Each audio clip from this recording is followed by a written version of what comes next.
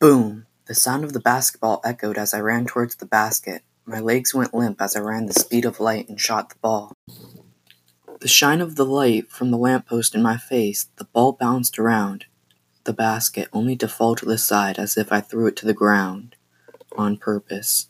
I started to walk home. 2 out of 12, same as last week, I think to myself. I walk home, the dark silence of night, almost unreal, and return home to fall asleep, but not before watering my plants, preparing for another day of hard work. Beep, beep. My alarm wakes me up. I was drained of energy through the morning until it was time. It was recess, and I could play another game of pickup basketball. I ran. I got rebounds until my chance came. I was guarding Sam. He danced around with the ball. He taunted me, saying, "You're trash. You can't guard me." The ball went back and forth until I saw my chance. I swept my hand and took the ball, turned around to shoot, and I made the basket. No one stopped or realized it, but to me it was like I just invented electricity. Later that night, I went back to the basketball court. I was motivated and was not giving up soon. I would be making threes and never missing shots. For the next hour and a half, I failed and failed again until I would make a basket here or there. I practiced day and night for the next week until I was ready to test my new skills. The bell rang. It was time for recess. I jogged over to get a basketball and started shooting.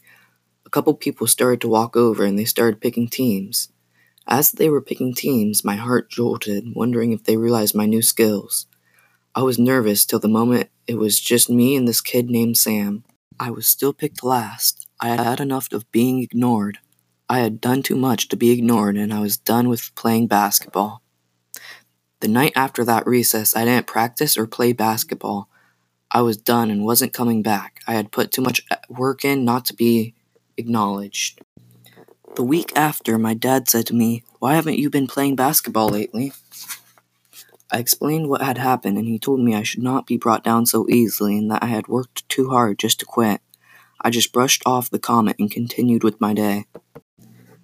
The day after, my friend Josh asked, "How come you didn't play basketball with us today?" I said, "I don't know," but deep inside I knew why.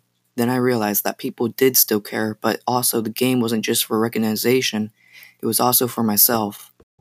After having some people talk to me, I realized they were right. I had worked too hard to quit and put too much effort to give up. I was ready to play again.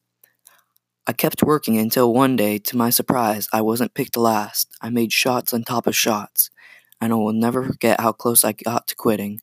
I learned that I shouldn't let my friends' decisions affect me, and that no matter what, you shouldn't quit, and also that sometimes you just have to do things for yourself.